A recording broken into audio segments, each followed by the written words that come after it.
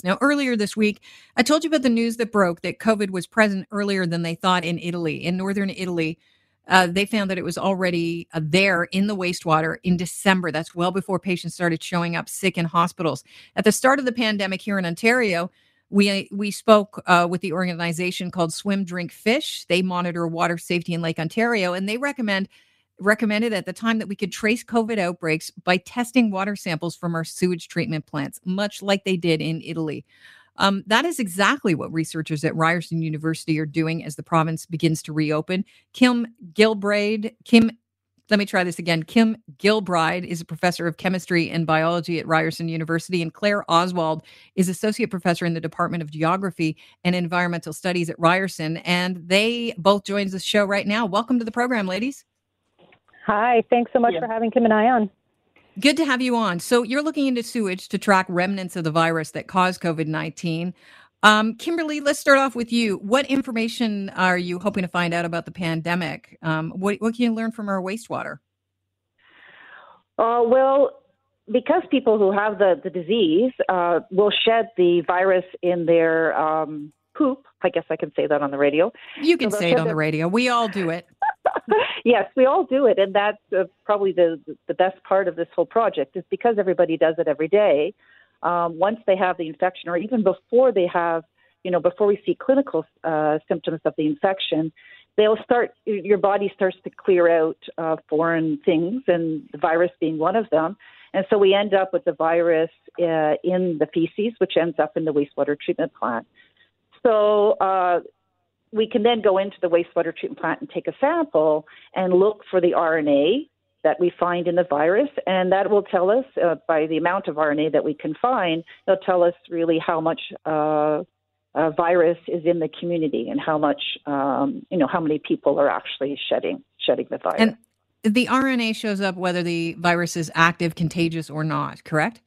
That's right. The RNA, we probably don't have any infectious particles at the wastewater treatment plant because just the biology of the virus. It's an envelope virus, and the envelope is very sensitive and probably doesn't, survive its trip from your toilet.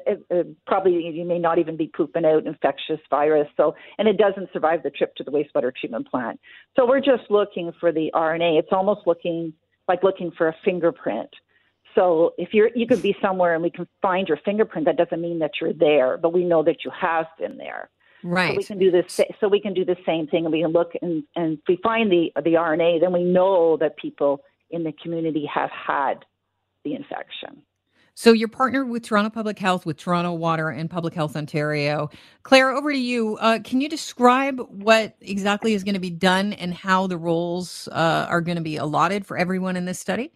Yeah, sure. So hopefully Kim's group in the next couple of weeks will be able to get some samples from a wastewater treatment plant in Toronto, and we'll be taking those back to her lab at Ryerson University.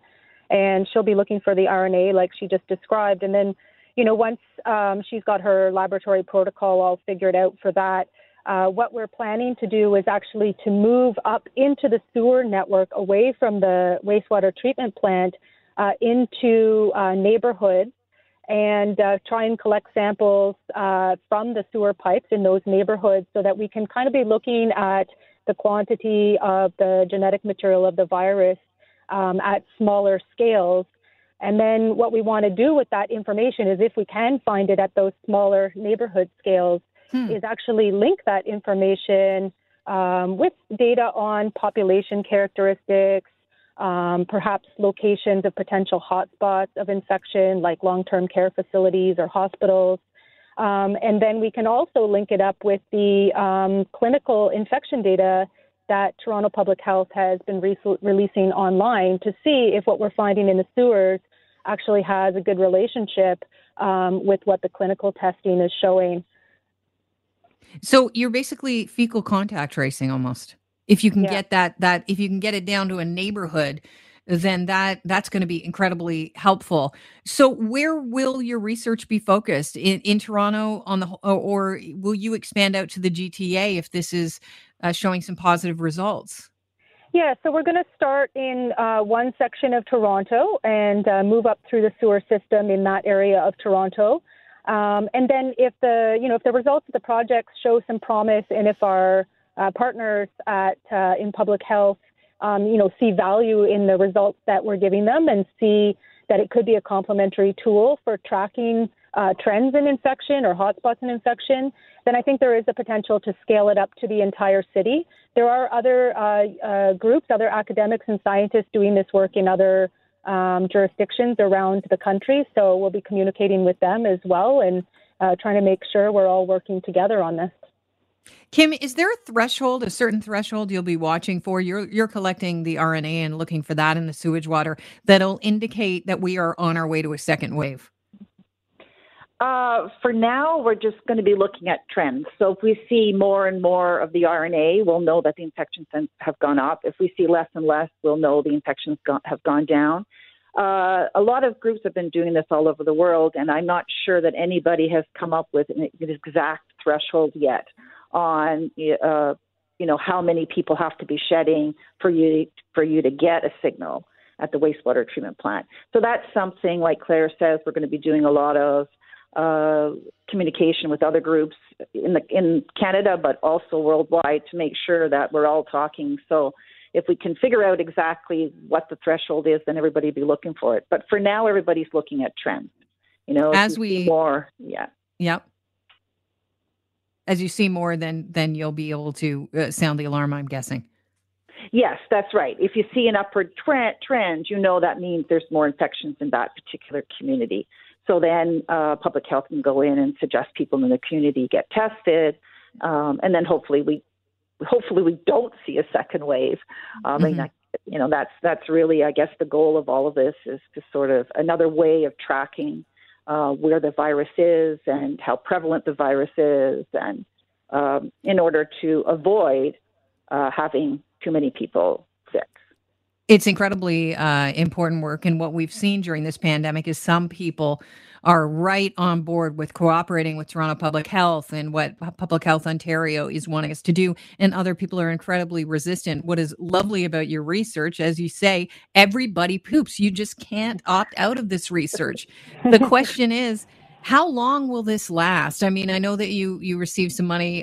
It was in order to do this research, but presumably, the money doesn't last forever, as we know. How long can it go for?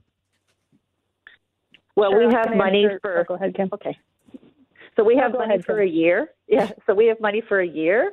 But we're hoping that if we can show that this is a really great technique in order to locate infectious diseases in the city, we hope in the future to probably use the same technology to track any kind of infection that might, the population in any city might come down with. So we're hoping that it will be more long term. But again, I guess we'll see as we go along. Yeah, well, listen, I think it's fascinating work you're doing, and it is important work. And any way we can avoid and be alerted to a possible second wave and do something to avoid that is great in my books. Kim, Claire, thank you so much for your time today, and it's very important work you're doing. So I'll let you get back to it. Thanks so much very much.